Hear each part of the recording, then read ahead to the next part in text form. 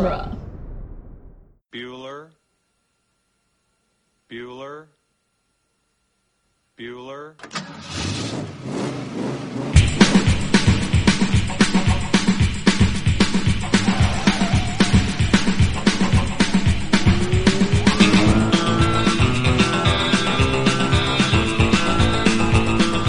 Welcome back, everybody, to Ferris Bueller's Minute Off, the fan podcast where we overanalyze the John Hughes classic Ferris Bueller's Day Off 1 minute at a time.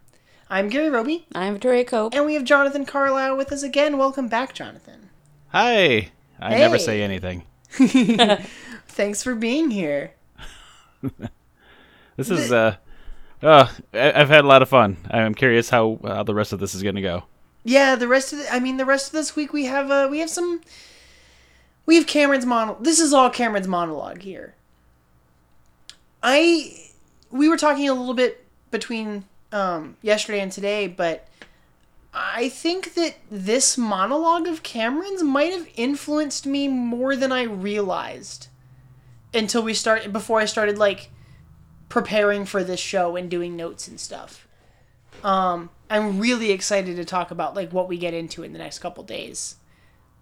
So today we're talking about minute 83, which starts with Cameron putting his foot down.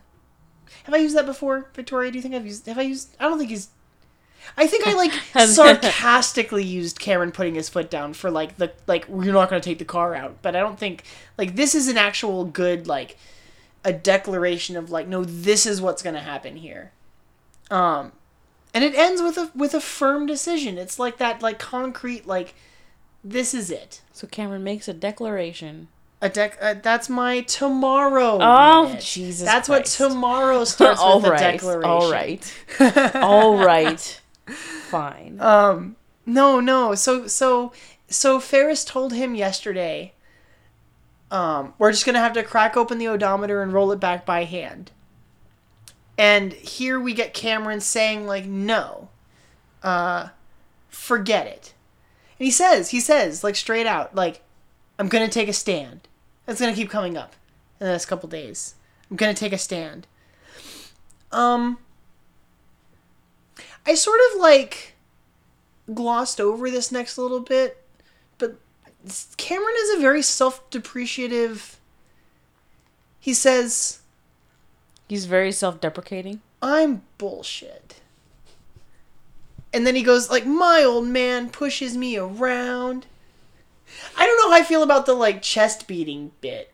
He's all of a sudden Matthew McConaughey. I never say anything. He's, like, punching. But, like, wait, okay. When you say he's like Matthew McConaughey. Right. From that movie. What movie are you thinking of? Is it Wolf of Wall Street? Oh, like recent. I thought you were saying that he was like, the character was imitating something he had seen. But no, it's the other way around. It's the other way around. Because this movie came out before that one. I don't... It's like you're hyping yourself up. I feel it's very primal. I've never beat my chest when I got angry. Yeah, see, that's what I know. There's some of this is ambiguous of like what's actually going on in the household, but the fact that he follows, he says his dad pushes him around, and then he never says anything while he's, I don't know, the way that happens after the other thing. Yes, like I have a hard time believing that his dad isn't actually physically pushing him around. Which is what I've been trying to say for so long. You know, when you first told me this, like when you first brought this idea up, when Ferris smacked Cameron, like his dad's abusive, I was like I don't want to say heartbroken, but like kind of devastated to come to that realization that like, oh no, this goes to a much deeper abusive level than I thought it did. Mm-hmm. And I think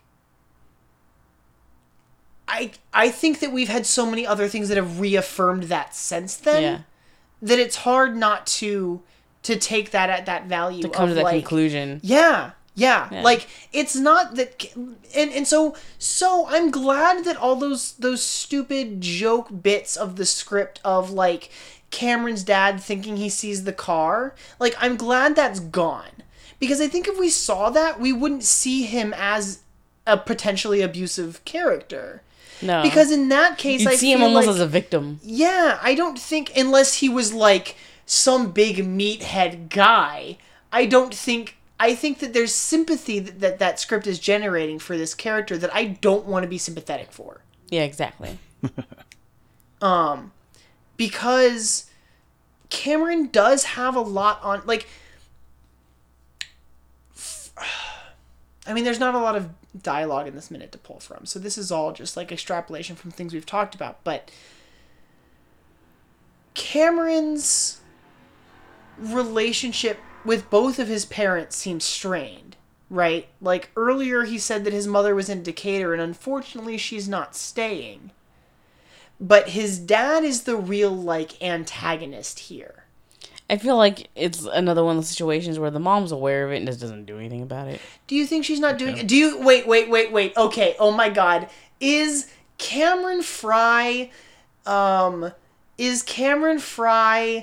Marty McFly from the Biff timeline, where, like, his mom is just, like, drunk and just, like, living off the money that Biff Tannen has, and he's taking care of their kids, so you're gonna do what is she just, like, some, not absentee, but, like... He's Helga Pataki. It's better for her to stick with him than to leave, because if she leaves, then it means that Cameron doesn't have a home to stay at? Depends on how much credit you want to give the mother and how much she cares about Cameron. I feel like his dad is the one who works. Well, then why was she in Decatur? Maybe she's visiting family. I assume she was there for work. You think? I don't know. I don't know. I don't know why. I just assumed she was there for work. Well, we have that bit of the script in the bathroom that got cut where Ferris says that he's not worried about his mother because his mother is like a wastoid or something. I feel like they're like Angelica's parents, where they're like power people. They're just gonna go make the money. And who cares about their kid? I like that this is a Rugrats reference happening right I don't know. I'm making references to everything. So I said earlier he's Helga Pataki. He has the meathead dad. Yeah. And then he has the alcoholic mom. Yeah. Like, this is his situation. No, I see that one more. I see the Helga Pataki family more than the Angelica one. Because Angelica's mom is, like, fierce. And she's a career woman. Yeah, she's the one who runs the household in that situation. I don't think that Cameron's mom's in charge. It's all about Cameron's dad. He loves the car. He hates his wife. Like, I think that he's the one that wears the pants. Well, of course. I'm not saying that the mother can still be like a career woman and not necessarily. But I don't think she's like the fierceness of. No. No, I just feel like she's aloof. Okay. Indifferent. Like, just like, oh, just stay out of your father's way. And then leaves. I want to keep going back on, like, I kind of think that she's not even, I wouldn't say just, like, aloof, right? Like, I almost think that there's I would say, like, foggy. Like, that she's, like, taking something, or that she's, like, so she's kind of, like, out of it, almost. In the way that, I mean, I don't know, this is all projection too, but it's all off that, like, one little line from the script where he says, where Ferris says to the camera that Cameron's mom is, what is the word he uses? I don't want to say, like, spaced out, but I think it's, like, that, checked out? Maybe she's checked out. Right. Like, she could be just checked out of, like, life, checked out of motherhood, checked out of marriage, checked out, just, like, unhappy in her marriage, but ain't gonna leave. Because divorce would mean failure, and divorce means losing. It depends on whether the father was already successful beforehand, and maybe he had her sign a prenup, and so she doesn't get anything. I don't know. I don't know. It's a weird situation. I don't know. I don't think that Cameron's mom is on his side. Whereas, like,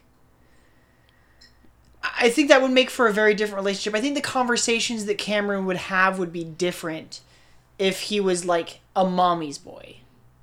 Right. And he's not a mama's boy or... No, because Cameron is an only... a daddy's boy. Cameron is an only child. Mm-hmm. And I think that, like, if his dad was abusive and his mom was not, then there'd be an attachment there. But instead we get, like, unfortunately she's not staying. So he doesn't have, like, an attachment to either of them. Nope. Well, maybe he was a mama's boy, and then, things started happening in the home, and she started checking out, and so now he's kind of resentful of her, too. So now she's gone. He's just resentful. She goes and visits family, or she goes and does whatever. She's in Decatur. Maybe it's better that she's not there, and that's why he says, unfortunately, she's not staying. Like, Maybe. He knows that the house isn't a good situation. Like, being at home isn't good for her because he doesn't love her, he loves the car. And so, like, maybe there's a sympathy there. Unfortunately, she's not staying. She's going to come back to this hellhole. No, like she got out, but she's not going to stay out. Yes, maybe. I don't know. Interpreted in numerous ways. Actually. Sure. I like I like that we can do that we can, like, I want to say, I guess the reason I want to say project is because, like, over and over again I identify with Cameron and I see things in his life that, like, I understand that. It's different. I think when I do relate to Cameron, it's in different ways than you, obviously, because he's an only child. I'm an only child. Yeah, I kind of know what it feels like to be you're alone in the house and just kind of. Well, so on the other hand of that, like, I understand the, like, having a father figure in the house that's, like, a strenuous relationship, right? Like, I know that you grew up pretty much only with your mom. Yeah. Whereas, like, and, like, for the same, like, my mother was the one that was present more when I was growing up. But, like, my stepdad was, like, a menacing figure for a long time when I was a kid. And, like, I think that was something that I also saw in Cameron. This sort of unspoken, just, like, don't cross. Yeah. Keep your head down. Yeah. Do what you're told. Don't wake daddy. You get pushed around and you never say anything. I know we don't need to get there.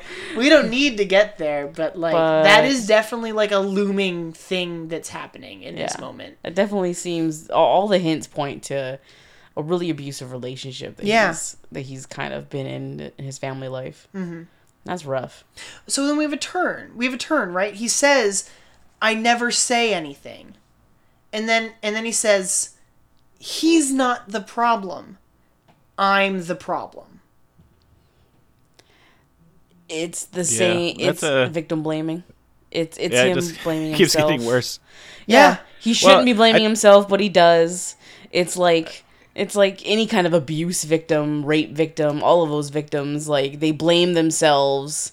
It's my fault if I didn't do this, if I stayed out of his way. It's not right. Well, it's interesting that you go that way because for me, I feel like it's a recognition that has been happening. Because this is the moment where he's like, no, I've been letting him push me around, and I'm not going to do that anymore. Yeah, I think it has a good, like, it's a good transition, I guess. Yeah. It's a kind of a double meaning.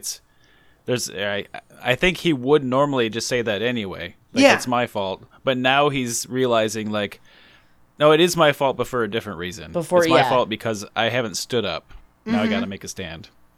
I need to do something for myself. Yeah. Oh, Cameron. I love him so much in this minute where he's, like, finally coming to this moment where he's like, I have to take ownership of myself. Yeah, like, basically getting to his dad's face. Like, I mean... Okay, so because the situation is gonna change dramatically tomorrow. Oh yeah. Let's right now. Cameron's thought process must be that what is he gonna say to his dad when his dad gets home? Is it like, yeah, I took the car? Like, is it a lie? I took the car out? Is it a... No, I don't think he's going to throw Ferris under the bus. I don't think that Cameron has that in him. I don't think he'll even mention Ferris so or it's Sloane. Just a, like, no, this is my problem. I was here. I thought that it would be fun to take the Well, he whatever. says that line. He's gonna deal with me. That's later. That's next week. You know. But you're right. He that's, I mean, When he gets home, he's very gonna telling. deal with me. He says he's gonna take a stand. I think that's like an even bigger thing. Like he says, he's not the problem. I'm the problem. Yeah. I've got to take a stand against him. Mm-hmm. And so I admire that in Cameron, that like recognition. This is Cameron's like growing up moment where he's like, oh, I'm not just this guy's child to be like, oh, well, you're supposed to do this, and so this is what you're gonna do. Like he's taking ownership for probably the first time. I like that. I like that a lot. Yep. No, I like it. And I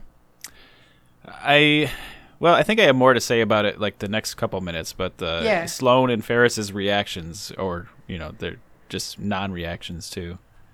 I'm trying to figure out which minute I wanted to talk about it. I know it's hard. It's hard because this monologue is just the next 3 minutes, and so it's like, where do I want to drop this bit of? Keeps going. I mean, there's good, interesting turns in each one, so yeah, I definitely want to give them their due. I do like that after he said the things that he said, and I don't know that Ferris is really thinking about it, but now Cameron is touching the car. That was not. Yes. That was not something that he wanted anybody to be doing. You're right. I'm letting the minute play right now in the background as we're talking about this, and just like seeing him like he is literally like on the verge of tears. You can hear the cry in his Alan voice. Ruck is so good in this minute, you guys. He's so good. To me, it's even further proof because when he starts getting like that emotional cry, like sound to his voice, is exactly when he says that he pushes him around. My old man pushes me around. You can hear the like, and it's so heartbreaking if you really think about like, his voice he's catches abused a little bit. It's like, holy crap! Like it's pretty powerful stuff. Alan Ruck's really great. He's so good in this minute. Now, taking the focus off that just a little bit, going back to like the logistics of this scene. Yeah. When he walks around the car, does it kind of look like he kind of trips over the corner of the car as he's trying to like avoid the camera in the car at the same time? Maybe just a little bit. He kind of like, he does this little, he like steps like and he kind of like shuffles a little bit to this side. It looks like his foot was like not in a good way to step, that he had to kind of go around far enough forward to get in front of the car. And now he's like leaning on, he's like putting weight on the car now. On the hood of the car. Uh-huh. Yeah. Whereas before, like, he was so concerned it could get scratched, stolen, breathed on wrong. Like, breathed on wrong. It was a whole thing. Yeah. If nothing else, this minute definitely shows that his not only is his mind elsewhere, but now his concern for the car is kind of gone. I think it's okay. So I think the interesting thing here is that like, it's almost a physical representation of this stance he's taking. The beginning of the movie, he didn't want the car to leave the garage. He was worried about like his dad knows the mileage. Like, this is a car that like do you remember how upset he got about my retainer? Like, that was a piece of plastic. This is a Ferrari. Like, there's a whole like there's all that baggage there, and now he's gotten to that point where he like there's already the problem of the mileage on the car. Like, they can't solve that problem. Driving in reverse isn't going to fix it. Like, he's going to own up to that fact. But like, his dad loves this car more than more than he loves his wife, and Cameron doesn't give a shit about the car at all. And like, he's valuing the car over his own family. We'll get deeper into it tomorrow. I think tomorrow he literally says, I hate this car. But like, it's his willingness to like put his hands on it now. I mean, maybe it's because like he's been in the car and like it's been the whole day of like riding around in it, but it shows that the fear of touching it is gone. The preciousness of this car, the attitude is shifted. Isn't there anymore. Yeah. Yes. He's not concerned with like his dad being mad anymore. Like he's more like about the car. He's more concerned with about like himself. Yes, and I think it's good. I think that's healthy. Yeah. I love Cameron. He's my favorite. Everyone's I have a question about this estate here. There's some interesting things in the background. There's the farm plow behind Cameron at the end of the minute. Was this just a house that they found and just shot it, and all that stuff was just there? Yeah, this was a house. They like fought and then spent a lot of money to like rent out this space because this is just like a personal residence. I think it just sold recently, actually, like within the last couple years for millions. I don't know the exact number. We looked at it way back when we saw the house the first time, but like this property was on the market for quite a while because there's like the main house and then this separated garage, which is like a different piece. Like it's like they're two separate units on the same property. I really love the like steel and glass aesthetic. It's very modern. It feels very modern despite the fact this movie came out in the 80s. I like it. I don't normally like open window type stuff like this. Sure. It's a little too open for me. I like my cave. But the fact that there's like a lot of like greenage. Yeah. It's already secluded. Yeah, it makes it look really nice. Because I like plants. I like the way I like forests. I know. I like that this house is straight up just like over a ravine. Yeah, it's really, I like that idea of it. I was gonna save this. Well, I guess I could say this. When the script was written, they didn't know that this was the house they were going to be using, obviously, and so when the car goes out the window, it doesn't. That's not what happened. Like in the script, the car goes like down the driveway and hits a trash can or something. Oh. Because that's not as dramatic. well, because they didn't know, right? So what happens is they get this space and they're like, you guys, I have a better idea. This idea is gold. We'll talk about it on Friday. I have some good stuff about like the windows and the glass and like the plate, like just the rest of this wooded area. We'll get there. We have more monologue tomorrow, but I think that's everything I had for today. How do you guys feel? What? I feel good about what we talked about, but what we talked about doesn't make me feel good. So. There you go. I think that's very apt. I think you hit the nail on the head right there. That's perfect. It's a heavy week, you guys. I think that's everything I had. Why don't you let everyone know where they can find you, Jonathan? Remind everyone. Yeah, you can head on over to theprincessbrideminute.com, and we've got links to all of our shows there, links to our little t-shirt shop, and Facebook and Twitter. Definitely, if you listen to the show, definitely hit us up on Facebook and leave some comments, and we love talking about this stuff. I really... no matter... We've recorded hours and hours about it, but we love still talking about it. Yes. I really loved the before Europe but after blue jeans shirt. What? Yeah, because What does it say? It's the story takes place like after the production of Blue Jeans, but before Europe but after Blue Jeans or something to that. I'm sorry, I'm butchering the line. Well, that's what we did too. Yeah. The more we repeated it, the more we forgot what it was. It's something like butchered. That. Okay. But they have a shirt that's like a mathematics equation that's like the greater than less than like before this after this that I really liked. Oh jeez, that's cool. We need a Save Cameron shirt. We do need a Save Cameron shirt. That's on the docket. It's in my notes for I would wear that. We're almost done. We have like a month left, Victoria. I need to start making shirts. Right?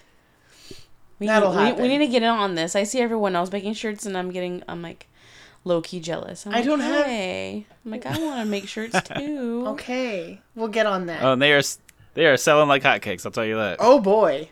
Oh, man. Yeah, they're not. See, he's like, but they're not. But they're not. But I don't know. It'll be something that we'll talk about it.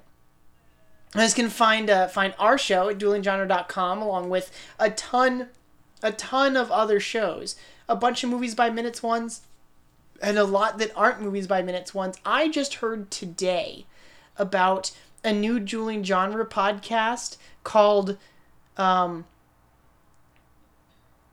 Your Friend for Dinner, which is a podcast about Hannibal, which I really like. I haven't watched the TV show, but Silence of the Lambs is awesome. So people should go check that out.